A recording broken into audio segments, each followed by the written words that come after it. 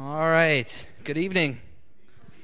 Okay, in just a minute we have a guest speaker that'll be joining us. Really excited about what's going to be presented tonight. Before we do that, I do have a couple announcements I want to make. We do have a lot of teens in here today.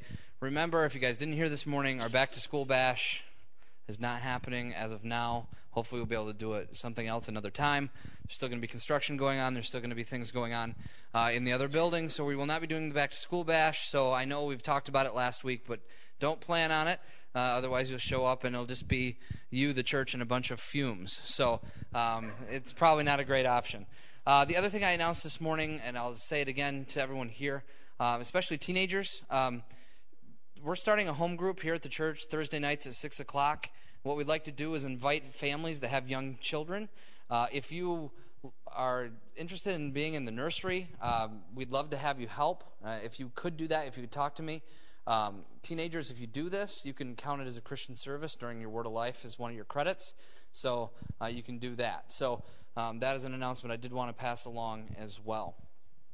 And I think that's all the announcements I'll bore you with tonight. So I would like to open our service in prayer, and then we'll introduce our speaker. So let's pray.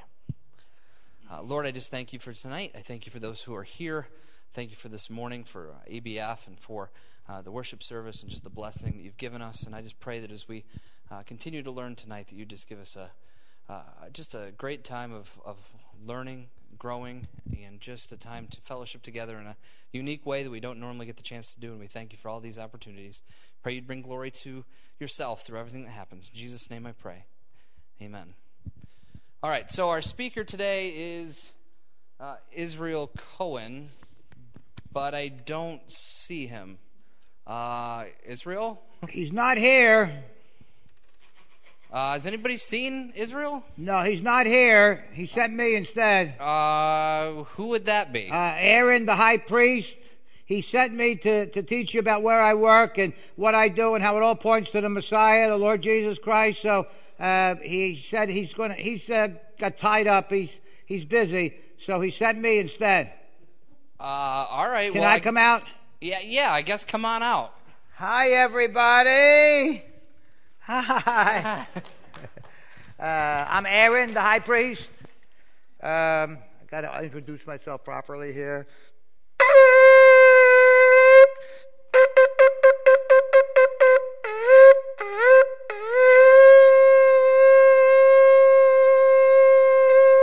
That's the chauffeur. That's not the guy that drove me to the meeting. That's a different guy. That's Israel drove me to the meeting. This is the shofar. It's the ram's horn. Ever since the time that Abraham sacrificed Isaac, the shofar, the ram's horn, was used for the calling of the Jewish people to worship, calling them back to the land, calling them. Israel told me he had trouble with this morning. I can't believe it. I told Israel that I'm right-eared, so they moved it to the right ear. He's right-handed and right-eared. You understand? Okay, good. Anyway. Ever since the time that Abraham sacrificed Isaac, the ram's horn was used for the calling of the Jewish people to worship, calling them back to the land, calling them to battle. So this is very significant. That's the ram's horn. And this time of the year, Israel told me that as the Jewish people are celebrating Yom Kippur, the Day of Atonement, we're going to talk about that this evening. We're going to take you back to where I work, and we take you way back to the wilderness. We came out of Egypt and all. And we're going to talk about that ram's horn and about the blowing of the shofar and all that's involved with that. And this is very significant too. This is the incense censer. We're going to leave this right here on top of this fancy schmancy pulpit here. Fancy schmancy is Hebrew for it's nice. See, understand?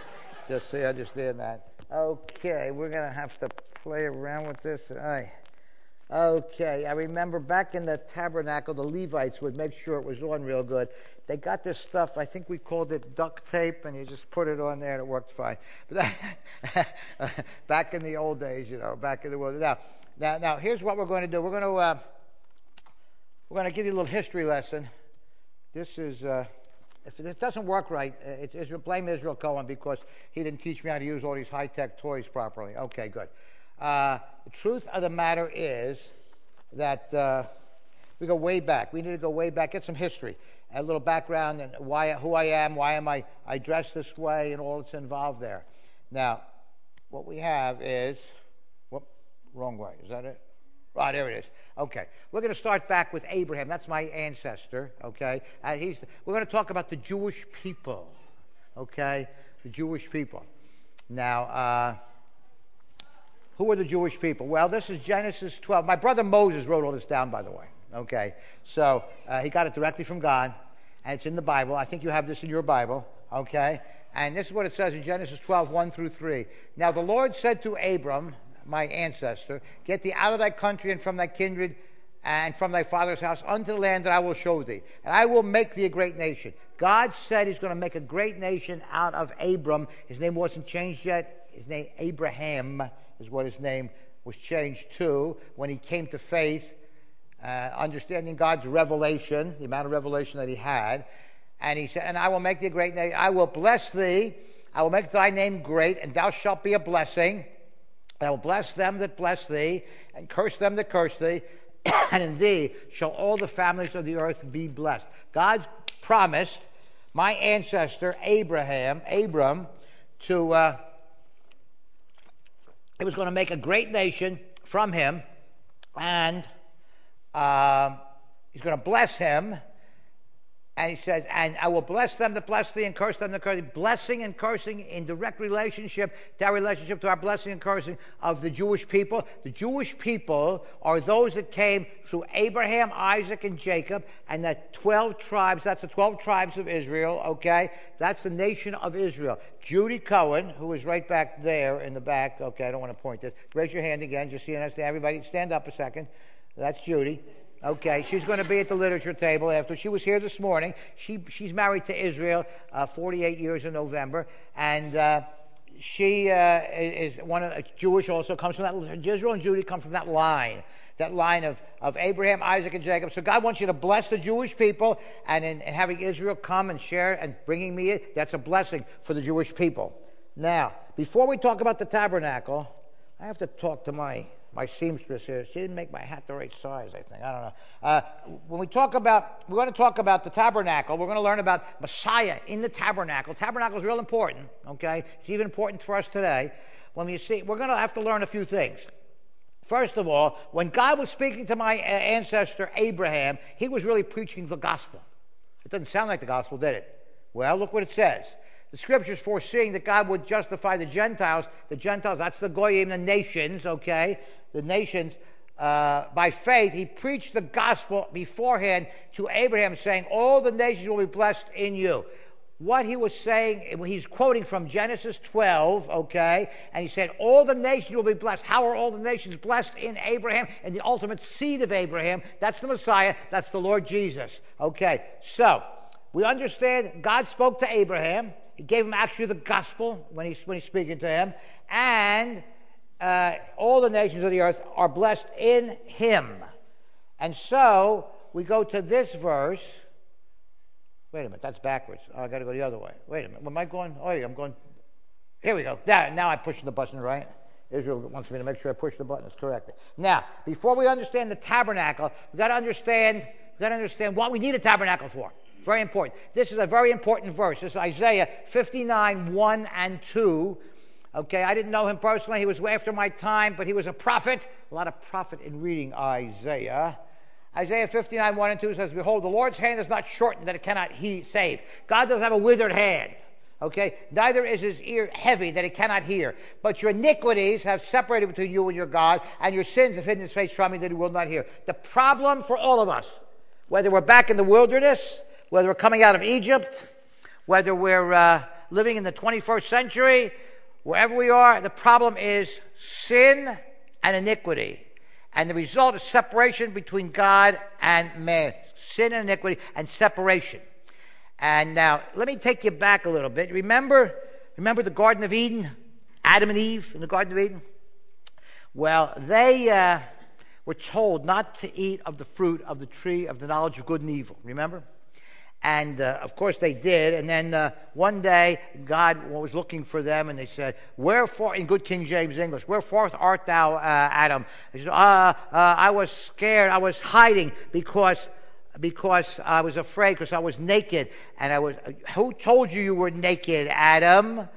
You didn't eat from the tree of the knowledge of good and evil, did the woman made me do it. It was her fault. The blame game. She says, "No, you made me do it because you gave me the woman. It was her fault." No, the devil, did you eat of the tree of the knowledge of good and evil? Yes, you did. And they were separated from God. You remember, they were out of the garden, and there was a guard put on there. And what did God do? He provided something very significant, and that's in the next verse. When Israel Cohen was growing up, well, he didn't exactly grow up yet, but when he was growing up, he's only 71 and a half, you give him time. And when he was growing up in Philadelphia, he went to Hebrew school, okay, and did his bar mitzvah. Israel Cohen told me about the bar mitzvah, I didn't know if we didn't have the bar mitzvah back in the wilderness. You know about the bar mitzvah? Anybody know about the bar mitzvah? It's not a Jewish ranch in Texas. The bar mitzvah. No, that's not what it is. It's 13 years old. You say the right prayers over the scriptures, and you become part of the people. And Israel became part of his people. And one thing they never did, the rabbi never discussed this verse, Leviticus 17:11. That's a very important verse. "For the life of the flesh is in the blood. I've given it to you upon the altar to make an atonement for your souls, for it is the blood that makes atonement for the soul." The blood of atonement. That's what happened in the garden. Adam and Eve in the garden. Now, I want to let you know something. Every time that you see a picture of Adam and Eve, you know what you got to do? You got to put a picture of George W. and Laura in front of Adam and Eve. You know why? They're always hiding behind the bushes. Oh, that's bad. That's terrible. I'm sorry. Israel Coleman told me to say that. But anyway, what did they do? God had animal sacrifice found in the book of Genesis. Okay, God had animal sacrifice. They had the blood of atonement. They covered them with animal skins. They were covering. See, back in my time, the atonement was just a covering for our sin. We covered our sin. We have something different today. We have cleansing from our sins and taking away of our sins. Very significant. So this is a very important verse. The problem was, here's the problem, was over here, sin and iniquity. And the answer is the blood of atonement. It needs to be that blood of atonement to bring that reconciliation. Okay. Now over in Hebrews chapter 9, the writer in the book of Hebrews says this, verse 22, "And almost all things are by the law purged with blood, and without blood, shedding of blood, no remission of sin, no forgiveness." So we need the blood of atonement. The problem, same problem today in the year 2013, same problem back in the wilderness, same problem in the Garden of Eden, sin and iniquity, separation from God, and the answer is the blood of atonement. And so God knew, we came out of Egypt, and God knew that we were going to sin. And he provided a whole system of sacrifice and a way to renew our relationship with God, bring that relationship together. Let me just give you a little history lesson. This is history time. By the way, the water from the rock tasted better than this, that's for sure. Anyway, if you know what I'm talking about. Anyway, so the thing is that our people, that Abraham, Isaac, Jacob, Abraham had a miracle child, had Isaac. That means laughter. Okay, they were laughing. They said, old man like me, miracle baby. Okay, anybody ever tells you, he says, "You don't believe in that virgin birth stuff, do you?" You say, "Yeah, that can't happen." Yeah, it was a miracle. Then they ask a Jewish virgin, say, "Well, do you believe in Abraham and Sarah and Isaac?" He says, "What was that?" "Well, that was a miracle." "Yeah, see? It was a miracle." So it's not so hard to believe in the virgin birth. It's a miracle. God did that. So they were laughing, and they had Isaac. And Isaac means laughter. And then Abraham, Isaac, and Jacob. And then Jacob and then the 12 tribes. And Joseph was the youngest, remember? And Joseph was like the favorite. And he got a fancy coat, remember that? A coat of many colors. And his brothers, they did some real shenanigans. And he wound up in Egypt. Okay? And they told his father that he was probably taken by a wild animal. And he wound up in Egypt as number 2 in the kingdom. And he was in charge of all kinds of things and that. And then when the famine came, our people, the Jewish people, we went to Egypt to go get corn and get the groceries. Yeah, we went to get some groceries. We went to get grain, and when we went, we found Joseph was there, and Joseph brought us all in, and we all went into Egypt, and we wound up. It says this in Exodus chapter 1. Exodus chapter 1 says, a Pharaoh came on the throne that knew not Joseph. It's not that he didn't know who Joseph was.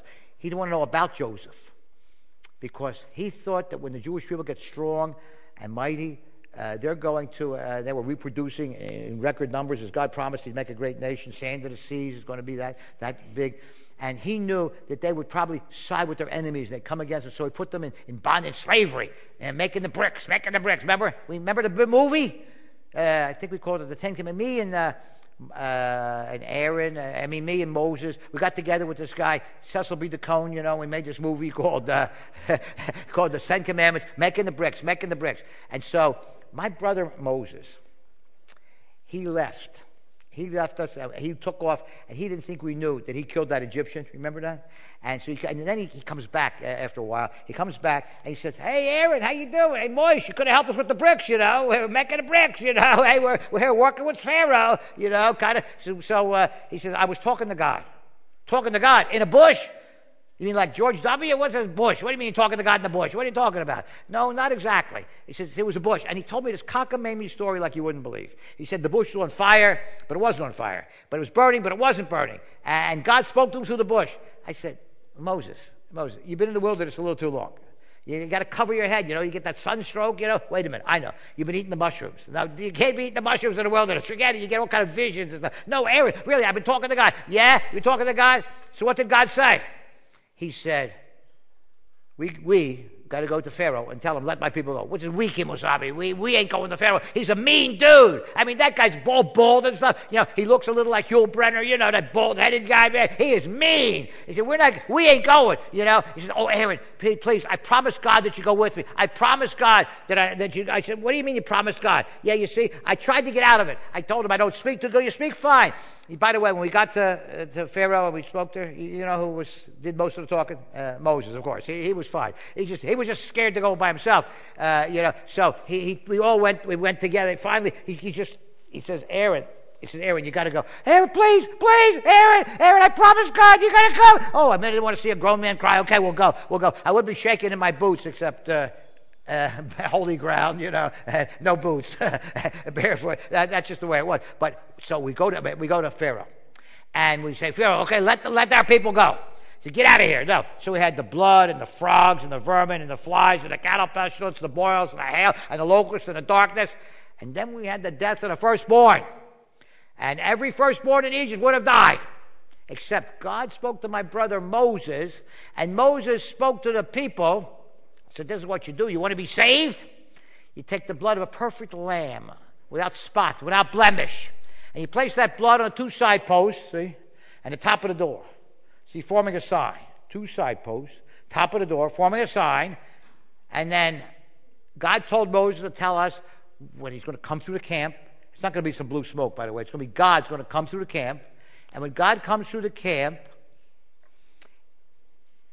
he's going to look for the blood. And he's going to say this, when I see the blood, I'll pass over you. That's salvation, folks. That's what it's all about. When I see the blood. That today we have the blood of the Lord Jesus, the Messiah. That's what Israel told me. And when God sees the blood on the doorpost of your heart, he'll pass over you. So we had Passover. So finally we go to Pharaoh. We told him, the firstborn are going to die. He said, get out of here. Okay, go. And we went out. And so we're going, and we're taking all our animals and our kids, and everybody's going with us. And we're leaving. And we got up to the Red Sea. You should have been there. It was incredible.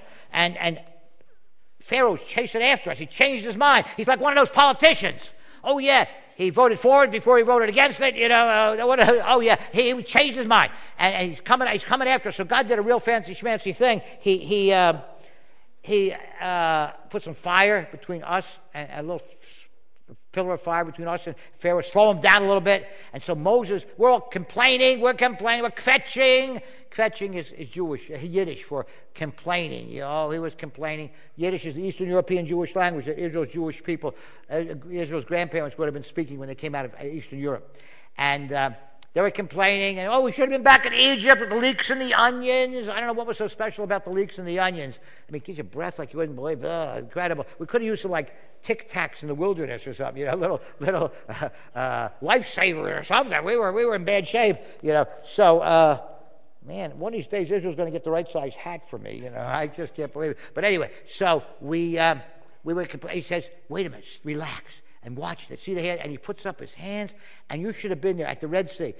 It divided right in the middle. A wall of water on this side, a wall of water on that side, and we went through on dry ground. He said, Moses is the coach, and he's right there. He says, "Come on, let's go, everybody. Elbows and knees, let's go. And everybody's going across, and then finally, Moses is the last one to go over. He puts his foot down on the dry ground, swoosh, and you should have seen it. Pharaoh and his armies and all of his chariots were all drowned in the Red Sea.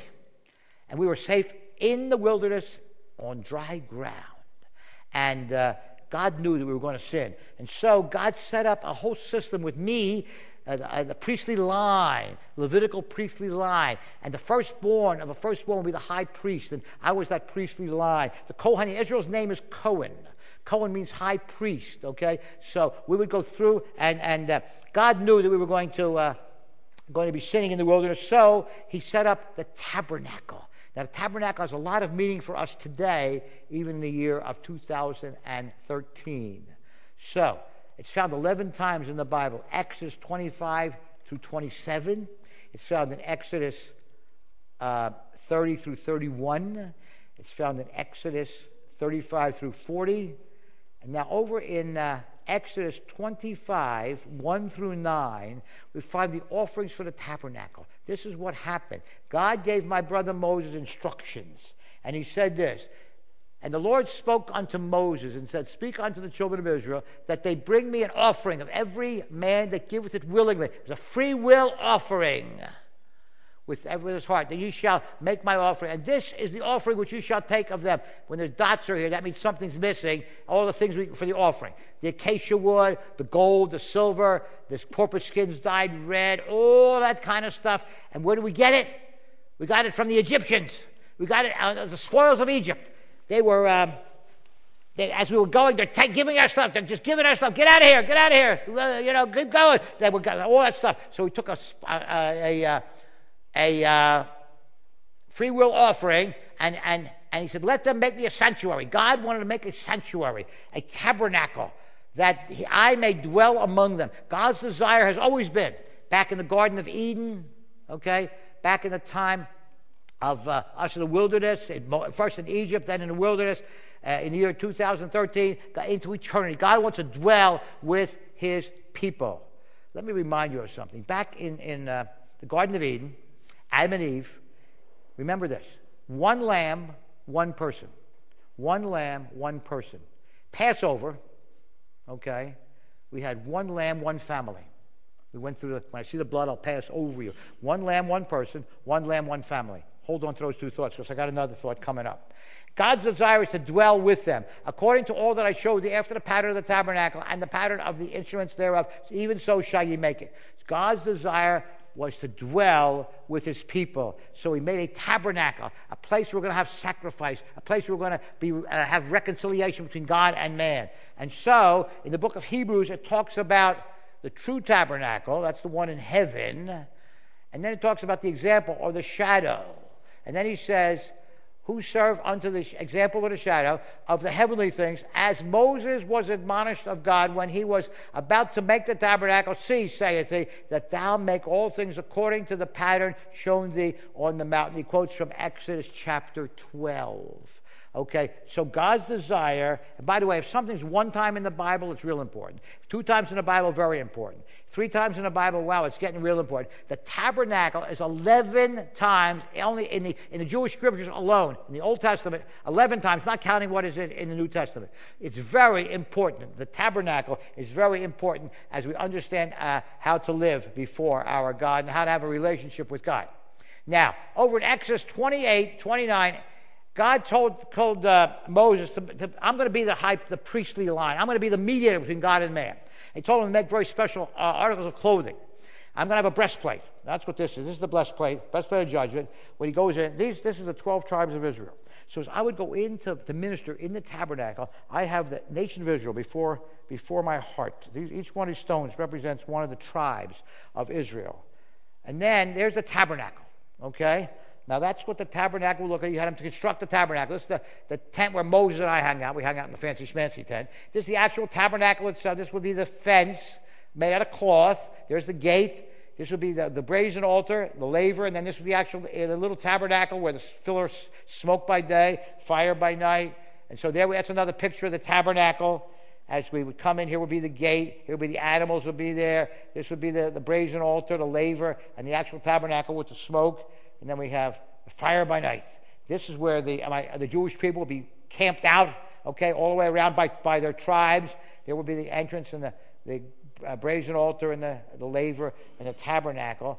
And so there's another picture where it's all cleaned up. Kind of did it have those ramps? I don't know. Now, this is what it would look like from the top. If you fly over the top, no, we didn't have a helicopter, and we didn't steal a helicopter from Pharaoh, but if you fly over the top of the tabernacle, can't be touching this, Israel. Cut that out. Okay, when you fly over the top, this is what it looks like from the top. Let me move out of the way so you see it. Now, the fence would be around here, okay? This would be the fence. And we're going to walk through the tabernacle. We're going to see how each piece of furniture points to the Messiah, points to the Lord Jesus Christ. What we do is we start down here. This would be the gate, would be down here. Then once you come inside the gate would be the brazen altar. They're numbered backwards in the opposite direction. We come here, and this would be the brazen altar, okay? This is the laver. Then this would be the holy place, golden lampstand, table of showbread, altar of incense. You're going to find out in the New Testament it's inside the veil, and this will be the Ark of the Covenant and the mercy seat in the Holy of Holies. And so we have this. This is very significant. See that? That's the cross. Now, I didn't know anything about the cross. By the time of the first century, this was the way that people were killed. Criminals were executed. Capital punishment. Okay? By the time of the first century, it was like the electric chair or like the lethal injection. But notice something very significant. All the furnishings point in the shape of the cross. So we're going to walk right up the cross. We're going to follow the cross and follow how each piece of furniture finds out the final Day of Atonement, the Yom Kippur, in the Holy of Holies, as we're going to see that. Now, over in the book of John, this is John 12 and verse 32. You can't see it. It's written down here. This is the brazen altar. It speaks to us of the cross. That's the laver, the altar of incense. It's the brazen altar down here. The altar, the golden lampstand, the table of showbread, and the Ark of the Covenant and the mercy seat. John 12 and verse 32 says, "And if I be lifted up, I will draw all men unto me." Tonight, we're going to lift up the Lord Jesus. We're going to lift him up in the tabernacle. Yeshua, the Messiah. Lift him up. We're lifting up Jesus in the tabernacle. So, we go over here. The Bible says this. We have a high priest. His name is Yeshua, Jesus. See, I am the high priest on earth, but we have a high priest that says he's the way, the truth, and the life. No one comes to the Father but by me. John 15:6. Whether you're Jewish, whether you're Gentile, regardless of your background, no matter where you came from, whether you came from Eastern Europe, whether you came from the Middle East, whether you came from South America, or you came from the United States of America, he is the way to God, the only way to God. And so we're going to see that in the tabernacle. We're going to see that he's the way. In the tabernacle, there's the tabernacle. And we're going to start down here. Right here at the gate, okay? We'll start at the gate. Now, this is very special items that I would be wearing. It's special clothing. Some other time we'll talk about the items of the article of clothing. We're going to talk about the furnitures today. But this is the way I would be there minister. By the way, do I look Jewish? See? You know, we're going to talk about this in a minute. You know what someone said to me? They said I look more like Father O'Malley, you know. No, you see, the real priest is Jewish. I know there's some folks from the Roman Catholic Church who like to tell you that that's the priest. No, the real priest looks like this. They don't look like. That's why. Why do you think they look that way? They look that way because, see, you know, the Jewish priest looks that way. That's really what it's all about. So, there's the gate. We're going to start at the gate. And it's found in Exodus 26, 36 to 37. Now, Moses and I drew this up together, so this is what it looked like. This is 5 cubits across, 3 cubits, 5 cubits this way. A cubit is 18 inches, okay? He's the gate or the door.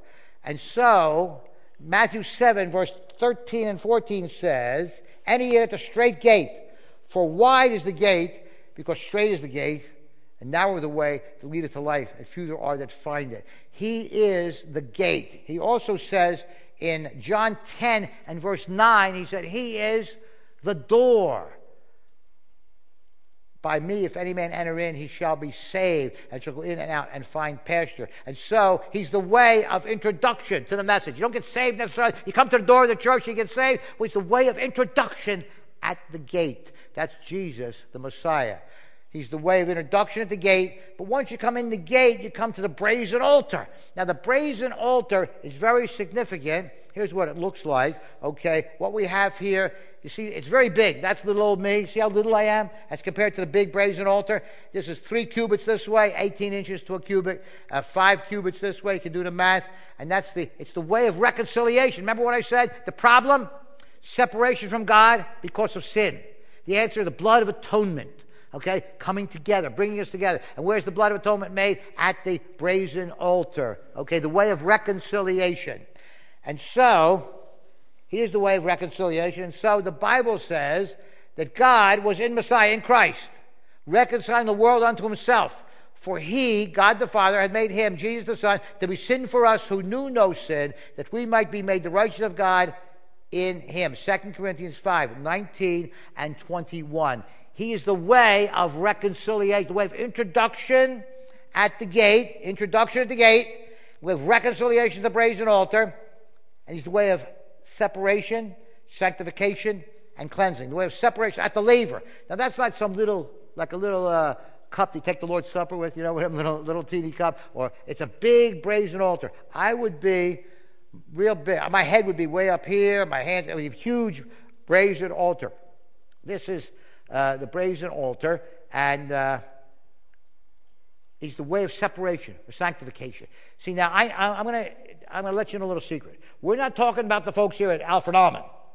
Okay, you guys, this doesn't happen to you, but there's churches out there, people get saved, they come to faith in Yeshua, Jesus, and they sin after they're saved. No, you can't. I know you find that to be hard to believe, but it's true. And if maybe some of you didn't fess up, you know who you are. Okay, you know what I'm talking about. But the thing is, John 12 and verse 10, it says, Yeshua says to them, he that is washed, it is not safe to wash his feet, but is clean every whit. This is a Passover. And Jesus comes in and starts washing the disciples' feet. And Peter says, no, wash me all over. He says, no, you don't have to be all washed all over. Every whit, that's a good King James word. It's mean all over, all of you. But that's John 12 and verse 10. Also, over there in John 15 and verse 3, now ye are clean through the word which I have spoken unto you.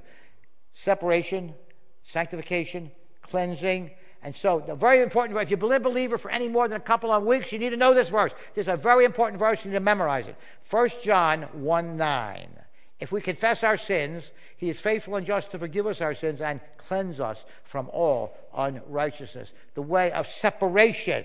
So we started with the way of introduction at the gate, the way of reconciliation at the brazen altar, the way of separation, sanctification, cleansing at the laver, and then the way of illumination, right here, the way of illumination at the golden lampstand. That's inside the veil, okay? And so there's the golden lampstand. That's Exodus 25:31. It's not candlesticks. See, golden candlesticks is what was in the picture. I couldn't change that, but it's a lampstand. Notice it's oil lamps. It's not candles, okay? And we keep that lit all the time, perpetually lit at all times. Very special. We keep that lit, and so he's the way of illumination at the golden lampstand. Jesus said, I am the light of the world. He that followeth me shall not walk in darkness, but shall have the light of life. John 8 and verse 12. He's the light of the world. He's the illumination, the way of illumination. But the Bible also says that you are the light of the world. This is Matthew 5, verse 14 from the Sermon on the Mount. Ye are the light of the world. A city that is set on the hill. Wait a minute. How can you be the light of the world? If he's the light of the world, there's a problem here. There's only one way. See, if he's the light of the world, you have him indwelling within you, then you should be shining for him, then you become the light of the world. Many years ago, Israel Cohen was in New York. Was Judy Cohen there? Were you there in New York with the blackout? It was so dark. Judy was fortunate not to be there. And it was so black You couldn't see your hand in front of your face, and it was dangerous. I mean, people come up with a knife and you're, give me your money, and the traffic lights weren't working, and it was just so pitch black. I mean, it was in Manhattan, pitch black. And if you look in the distance, though, way back in the distance, there was a building, had light streaming from the windows. I said, what's that? That was a hospital. And they had an emergency generator. And they had an internal power source. So therefore, they were shining. So therefore, if you have Jesus in there, you should be shining, okay? And if you're glowing, shining for Him. So sometimes, hey, Joe, you're not too shiny. What's that? You got Jesus in there, brother, And the other thing is this. Remember my brother Moses? He's up on Mount Sinai there and getting the Decalogue and all that. He comes down. He was so shiny. We couldn't even look at him. He was like face to face with God. He was so incredibly brilliant. And we had to put a veil in front of his face. Remember that? So, why? He's been spending time with God. If you've been spending time with the Lord, you've been in the Word, you got to be in the Word. That's the most important thing in your life, the Bible, the Word of God, okay?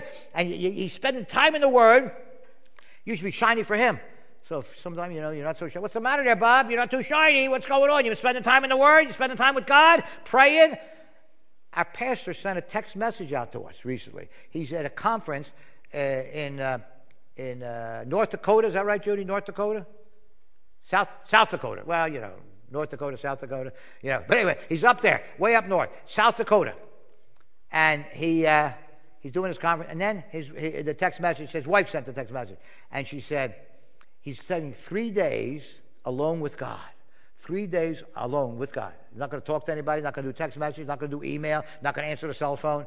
And he's planning and messages and planning and praying with God, praying to God and preparing for the church and preparing things. That's a wonderful thing. He's spending 3 days with God. That's wonderful. I hope he's fasting too. That would be nice. Didn't say, but maybe he is. But that's whatever it is. So if you're spending time with God, you should be shiny. Okay? Did you ever do this? A way of illumination. You're reading the Word. Now, I've been reading the Bible. I've been reading the Bible for 52 years. I'm going to fess up. 52 and a half years, actually. I'm going to fess up. I missed a couple days here and there. I have the audio Bible on the internet. I hear it every day. I have all kind of formats that I can read it. All kind of translations. You name it, I got it. And I'm spending time. So if you ever do this, you're reading the Bible. 40 years later, you go, hey, I never saw that before. I just recently had one of those situations in Isaiah 7:9 where it said, if you're not committed to faith, you don't have faith at all. Wait a minute, that just popped out at me. Isaiah 7:9, you ought to check it out. Faith. I use it for Israel did. Israel gave me this. I don't know what this is. We never had a screensaver back in the day, But he uses it for a screensaver. He puts that verse on a screensaver, for better or for verse. But anyway, so it's Isaiah 7:9. So the thing is that that's the illumination on the Word. God gives you illumination. And constantly, as you're spending time with Him, He is the way. He's the way of illumination. While you have the light, believe in the light, that you may be children of the light. John 12 and verse 36. So, what have we learned so far? We've learned that Yeshua, Jesus He's the way of introduction at the gate, the way of reconciliation at the brazen altar. He's the way of cleansing, separation, and sanctification at the laver. He's the way of illumination at the golden lampstand. And He's the way of satisfaction at the table of showbread. There's the table of showbread. We'd bake that bread fresh every day. The nomadic tribes would come. We weren't alone in the wilderness. I don't know if you know that or not. We weren't all alone. There was others coming by, and we'd buy some. We'd have the gold and the silver from Egypt, and we'd buy grain and stuff. And every day we have to bake the showbread fresh every day, and it's the way of satisfaction. It's found in Exodus chapter 25, 23 through 30. The way of satisfaction. See, we were the only ones that were able to eat. We ate the meat off the altar, off the brazen altar, and we ate the bread off the table of showbread. We were the only ones with lamb sandwiches. That's right. And every once in a while, when the nomadic tribesmen would come by, we'd say, "You got any Grey Poupon?" We got it for the lamb sandwiches. You got to have that. But anyway, the thing is that everybody else was eating manna. You know what manna means? Manna means, what is it? Yeah, that's what it's Hebrew for what is it. So some night, your wife or your husband, they make you dinner, and they go, you don't say what is it? Say manna. That's what it's manna. And let me tell you, we back in the wilderness, we had some creative ways of making the manna. We did. We really came up with creative ways. We had manna stew and manna burgers, and the favorite of all in the world, the favorite, was manicotti. It was incredible, I'm telling you. It was really just wonderful. Oh, this thing is coming apart, brother. I don't know. Moses never showed me how to do this. Okay, good. I got it. So anyway, we had the table of showbread, way of satisfaction. What's the Bible say? Yeshua said, I am the bread of life. He that cometh to me shall never hunger. He that believeth in me shall never thirst. Are you hungry? Well, Judy said she's hungry. And Israel's going to be hungry. They're going to get dinner afterwards. She said they're going to Applebee's. We didn't have Applebee's. Applebee's in the wilderness would come in handy. We didn't have that. But if you're hungry, we're talking about not that kind of hungry. We're talking about spiritual hungry. Are you hungry for spiritual things? You need to be spiritually, need to be feasting on the Word of God. And so he is the way of satisfaction. Remember, there's a section of scripture. It's like chewing the cud. It gives you illumination. But the cow chews the cud. There's a little rural area. You know about farming and stuff out here. And then comes down and bring it back up, get more nourishment out of it. Bring it back down, get the more nourishment, bring it down. And that's exactly what it's like when you're reading the Word. And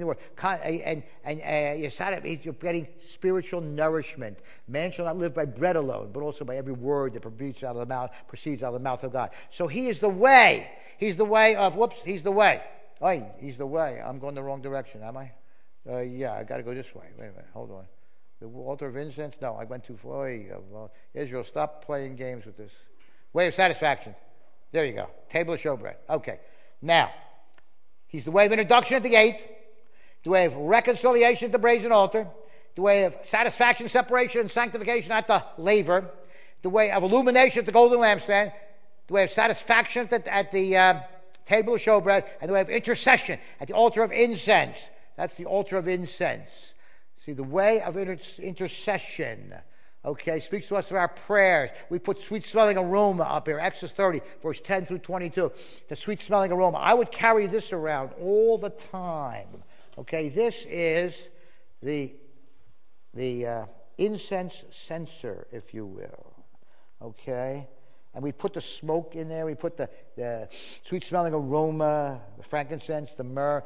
Now, I used to do that, but the smoke alarm in the church went off, so we decided to skip that. But anyway, this is the incense censer. Now, back in the day, we had a name for this. This is called the Holy Smoker.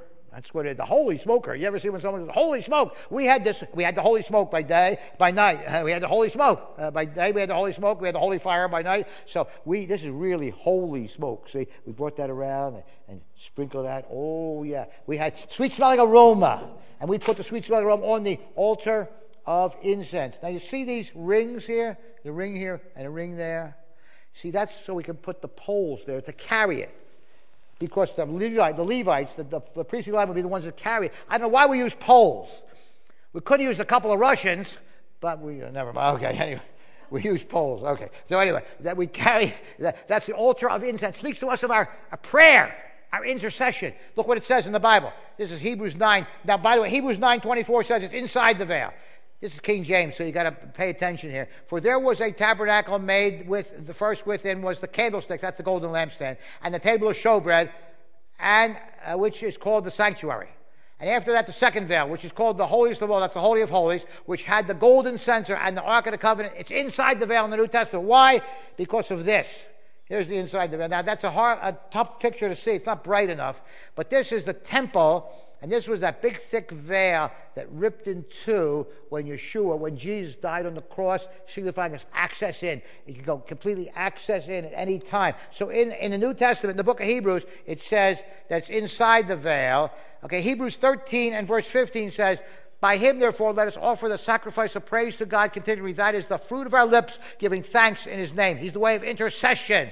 He's the way of intercession. The Bible says in Psalm 141:1, let my prayer be set before thee as incense. There's a very interesting passage of Scripture in the book of Revelation, at the end of the Bible, where it says, and another angel came and stood by at the altar having a golden censer. He had a golden holy smoker. That's what he had, okay? A golden holy smoker. And there was given unto him much incense, that he should offer it with the prayers of the saints. In some way, God is saving up your prayers. By the way, Whether you used scope or whether you brushed your teeth or whether you had Tic Tacs, it still smells sweet to God. Prayers of the saints upon the golden altar which is before the throne, and the smoke of the incense which came with the prayers of the saints ascended up before God out of the angel's hand. Revelation 8:3 and 4. He's the way. Jesus is the way of introduction at the gate, the way of reconciliation at the brazen altar. He's the way of sanctification, separation, and cleansing at the laver. He's the way of illumination at the golden lampstand inside the holy place, and the way of satisfaction at the table of showbread, and the way of intercession at the altar of incense inside the veil in the New Testament. And then, as you learned this morning about the Holy of Holies on Yom Kippur, the Day of Atonement, the high priest, I would go in only once a year, not without blood, in the Holy of Holies at the Ark of the Covenant and the mercy seat. There's where we have the cherubim, and it's 1.5 cubits this way, 18 inches to a cubit, so you got an idea how that is. The way of communion with God, intimate, personal communion with God. Okay, I would go in only once a year. As Israel mentioned this morning, on Yom Kippur, which started Friday night this year, last Friday, go in and we have 2 goats. Cast a lot for the goats. One goat would be the goat for the scapegoat. Scapegoat, the leg was broken. Take it over the cliff, and that's the one that takes away our sins. Remember that a thread would be put on the horn of the goat. A red thread would always turn white, signifying that the sacrifice was accepted by God. Turn white. About the year 30, it stopped turning white. Why? Because Jesus died on the cross. He finished the work of salvation. No longer do we need the blood of bulls, of goats, and of heifers. So, over the book of Leviticus. Now, you heard the story about the rope on the foot? Anybody hear about the rope on the foot? I never had a rope on the foot. There's no rope on the foot. Not in the Bible, not in any Jewish writings. And I'm here to tell you, I am, of course, Aaron the high priest, no rope on the foot. But what happened? Look what happened. The Lord said to Moses, speak to Aaron, thy brother, they come not at all times in the holy place, that's the Holy of Holies, within the veil, before the mercy seat, which is upon the ark, that he die not. I would die if I went in any other day.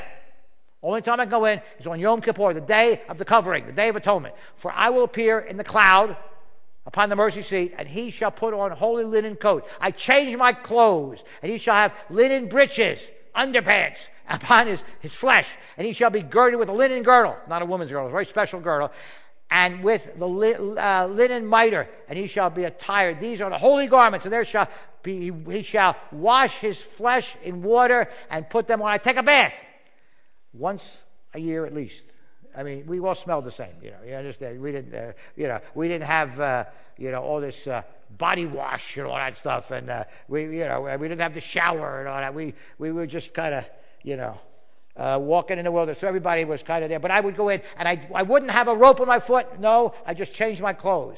And so, 1 John 1:3 says, truly our fellowship is with the Father and with His Son, Yeshua, the Messiah. The way of communication, the way of intimate communion with Him at the mercy seat, the Ark of the Covenant. That's where I would go in with the 2 goats. The one goat would take away our sins. The other, the slain goat, would be the one that cleanses from our sins. And that's what Yeshua did for both of us. So, what have we learned this evening?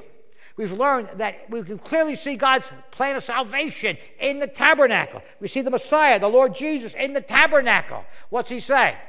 He says He's the way of introduction at the gate, the way of reconciliation at the brazen altar, the way of separation, sanctification, and cleansing at the laver, the way of illumination at the golden lampstand, the way of satisfaction at the table of showbread, the way of intimate personal communion with Him at the altar of incense inside the veil, and the way of intimate.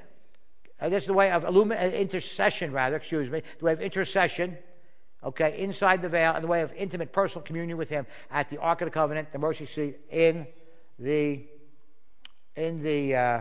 Holy of Holies. John 19:30, Jesus said, it's finished.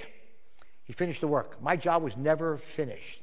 You see, there's a piece of furniture missing. What's missing? The chair. I never had a place to sit down. My job was never done. But Jesus said, it is finished. What's the Bible say? See, remember, Adam and Eve, we had one lamb, one person. We had Passover, one lamb, one family. We had the Holy of Holies, the Ark of the Covenant, Yom Kippur, Day of Atonement. I would go in. One lamb, one nation. And now we have one lamb for everyone. For God so loved the world that he gave his only begotten Son, that whosoever believes in him should not perish, but have eternal life. John 3 and verse 16. One lamb, one person. One lamb, one family. One lamb, one nation. One lamb for everyone. The Lord Jesus Christ. The Messiah is our high priest. And he sat down. He had a chair to sit on because his job was complete. He said, it is finished at the cross. When he had finished, had himself purged our sins, he sat down at the right hand of the Majesty on high. That's Hebrews 1:3. Hebrews chapter 10, verse 12. When he had by himself purged our sins, he sat down at the right hand of the Majesty on high. And then we read over in Hebrews chapter 12, verse 1 and 2. Looking or fixing our eyes, that's the New American Standard says, fixing our eyes unto Yeshua, the author and finisher of our faith. He sat down at the right hand of the throne of God. You like cartoons? Israel Cohen likes cartoons. He told me about these animated full-length features and stuff. Remember the old days, the cartoons where Wile E. Coyote would be chasing the Roadrunner, and the Roadrunner gets over the cliff, and then Wile E. Coyote follows him over there, and he's over there, and it's like suspended animation. He goes, uh-oh. You see his eye looks, uh-oh. And he like gets all rubbery. Yeah, boom. He gets all flat, and then he gets all blown back up. Well, there's another thing that happens. You see, that cartoon character's walking along, and you see like musical notes coming out of his mouth, he's whistling, going along, and he has a job to do. Got to go right there. Got to take care of that situation. No, I can't be distracted. But something attractive catches his eye off the side, and he doesn't turn his head or nothing. His eyes become rubber. Bong! And no matter where he turns his head, those eyes are fixed right there on what he's looking at. That's fixing your eyes on Jesus, folks. You wake up in the morning. The first thing you need to do is fix your eyes on Jesus. Every time Israel wakes up in the morning, he remembers that cartoon where the eyes become rubber. Bong! He gets into the Bible, into the Word. Israel has a saying that he uses. He always remembers it, and he wakes up in the morning and remembers it. He says, no Bible, no breakfast. No Bible, no breakfast. In other words, you got to get into the Word first. Coffee, that's okay. Coffee with the Word, okay. A little coffee, we could use some coffee in the wilderness. I'm telling you right now, a little coffee with the Word, that's okay. But Bible, no breakfast. And get into the Word, fixing your eyes on you. It's a good way to start off your day and ending the day by thinking on Him, by praying to Him, by reading a little of the Word. Okay, and his wife Judy, she reads the Word every day too. And Israel gets upset with her when he finds out she skipped it or missed it one day. No, you don't want to miss the Word because that's your food. It's very important. Now, the tabernacle of God is with man. Remember, I said one of the things that God wanted to do, God wanted to dwell with His people. His desire was to dwell with His people. And that's why we had the tabernacle, that He might dwell among them. So what's it say over in the book of Revelation 21, verse 1 through 3, right at the end of the Bible? I saw the new heaven and new earth. And I, John, saw the holy city, the new Jerusalem, coming down from God out of heaven, prepared as a bride adorned for her husband.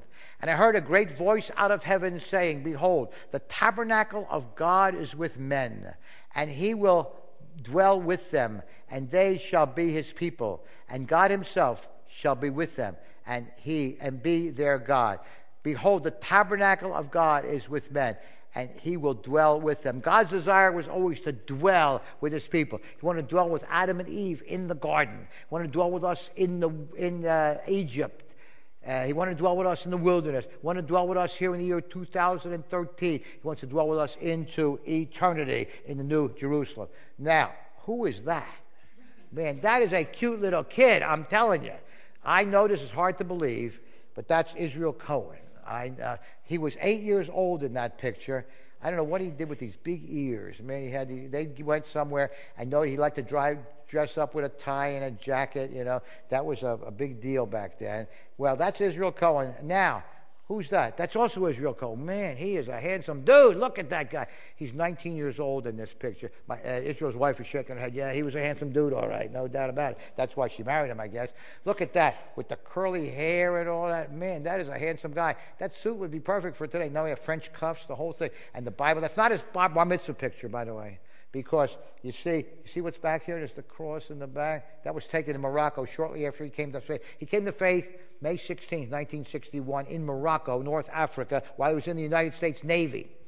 Someone this morning, I think he said he was in the Navy back in World War II. Well, Israel's not quite that old, but he was after Korea and before Vietnam. He made it. That's Israel Cohen. And what did he do back 52 and a half years ago? What did he do? Well, he read Isaiah 53 for the first time in his life. If you've never read Isaiah 53, you didn't know that Israel Cohen is working on a message on Isaiah 53, Romans 11, a few other messages. But Isaiah 53, very important chapter. I want you to go to Isaiah53.com. Just remember it, Isaiah53.com, and get a free book on Isaiah 53. It's called Isaiah 53 Explained. That'll get you that book and help you to understand Isaiah 53 for yourself and to be able to share it with other people, Jewish people and Gentile people as well. So he read Isaiah 53 for the first time in his life. What did he do? Well, he did what Abraham did. See, Genesis 15:6, Abraham believed in the Lord, and he counted to him for righteousness. See, we need to believe, and we need to receive. He read Psalm 212 for the first time in his life 52 years ago. Listen to this. It's in the Jewish scriptures. Kiss the Son, lest he be angry and you perish from the way, when his wrath is kindled but a little. Blessed are all they that put their trust in him. I pray to God that you have put your trust in him, understanding the problem, separation from God because of sin, need for blood of atonement. He's the way, the truth, and the life, the only one that can do that. He's the one that brings us together. He's the one that finished the faith, the finisher of our faith, sat down at the right hand of the Father. And then Israel read this verse. For the first time in his life, in the New Testament, he read John 1, 11 and 12. He came unto his own. Who's he? That's Jesus. His own. Who's the own? That's the Jewish people. But his own received him not. But as many as received him, to them he gave power to become sons of God, even to them that believe in his name. I pray to God you've come to the point where you believe in him. You've received him as your Messiah. See, he says he came unto his own. Now it's for everyone. But as many as received him, but to them he gave power, as many as received him, he gave power to become sons of, even to them that believe in his name. Israel Cohen, 52 years ago, came to believe that Jesus is the Messiah. He's been with Chosen People Ministries for many years, since 1978. Another ministry before that, been in ministry for many years. I'm going to remind you about this brochure, if you don't have it now. If you didn't take care of it earlier this morning, it's on the table there. We want you to get involved. We're going to have a plate out there for Chosen People Ministries. Tear that apart, okay? Take this portion of the brochure, fill it out, email address, let us know your address. I want to send you some material. Remember the website, the website, Isaiah53.com, also chosenpeople.com. Remind you, there's a brochure on our summer training program, Shalom Brooklyn. When you get you involved with that, come to New York. Real missions trip in New York. Orthodox Jewish people. Get involved with Jewish people, and you have to go to Katz's Deli. Someone's got to do it. You know, it's a tough ministry, but you got to get the pastrami sandwiches and the cheesecake and the matzo ball soup and enjoy. Now, Israel found this in his car. There's a bunch of prayer cards out there. This was when Israel Cohen had a much shorter beard, and he did not stick his finger in the light socket, but he had some gel in his hair for a while. That was definitely not appropriate, so we're getting a new picture. But anyway, help yourself. Prayer cards. To put it in your Bible, somewhere you remember to pray. Drop this in the plate, fill it out, let us know if you put something in the offering so we can do that. So we're going to have a benediction, and Israel Cohen is going to meet you out at the table. Actually, I'll meet you out at the table, the high priest, just in case you might want to get a picture or something. But we'll meet you out there if you have any questions. We'll be there. Judy will be there to help you with your slips and the brochure. It's been a joy to be with you. Israel tells me he was here all day, so I'm here tonight too, so that's good. And I'll find him. I think he's hiding back there, so we'll find him. Why don't you stand for the benediction, and then we'll be dismissed, and Judy and I will meet you out at the literature table out in the foyer. In the book of Numbers, in the 6th chapter, and the 22nd verse, we read these words. The Lord spoke to Moses and said, Speak unto Aaron and unto his sons, saying, In this wise you shall bless the sons of Israel. You shall say unto them, Yivarechecha Adonai vayishmorecha. Ya'er Adonai ponei lecha v'chunecha. Yisahar Adonai ponei lecha. V'esem lecha shalom. The Lord bless you and keep you. The Lord make his face to shine upon you and be gracious unto you. The Lord lift up his countenance upon you and give you shalom and give you peace. B'Shem Yeshua Mishikein, in the name of Jesus, our Messiah. Baruch Haba B'Shem Adonai. Blessed is he who comes in the name of the Lord. And all God's people said, Amen. You're dismissed. I'll meet you at the literature table on the way out.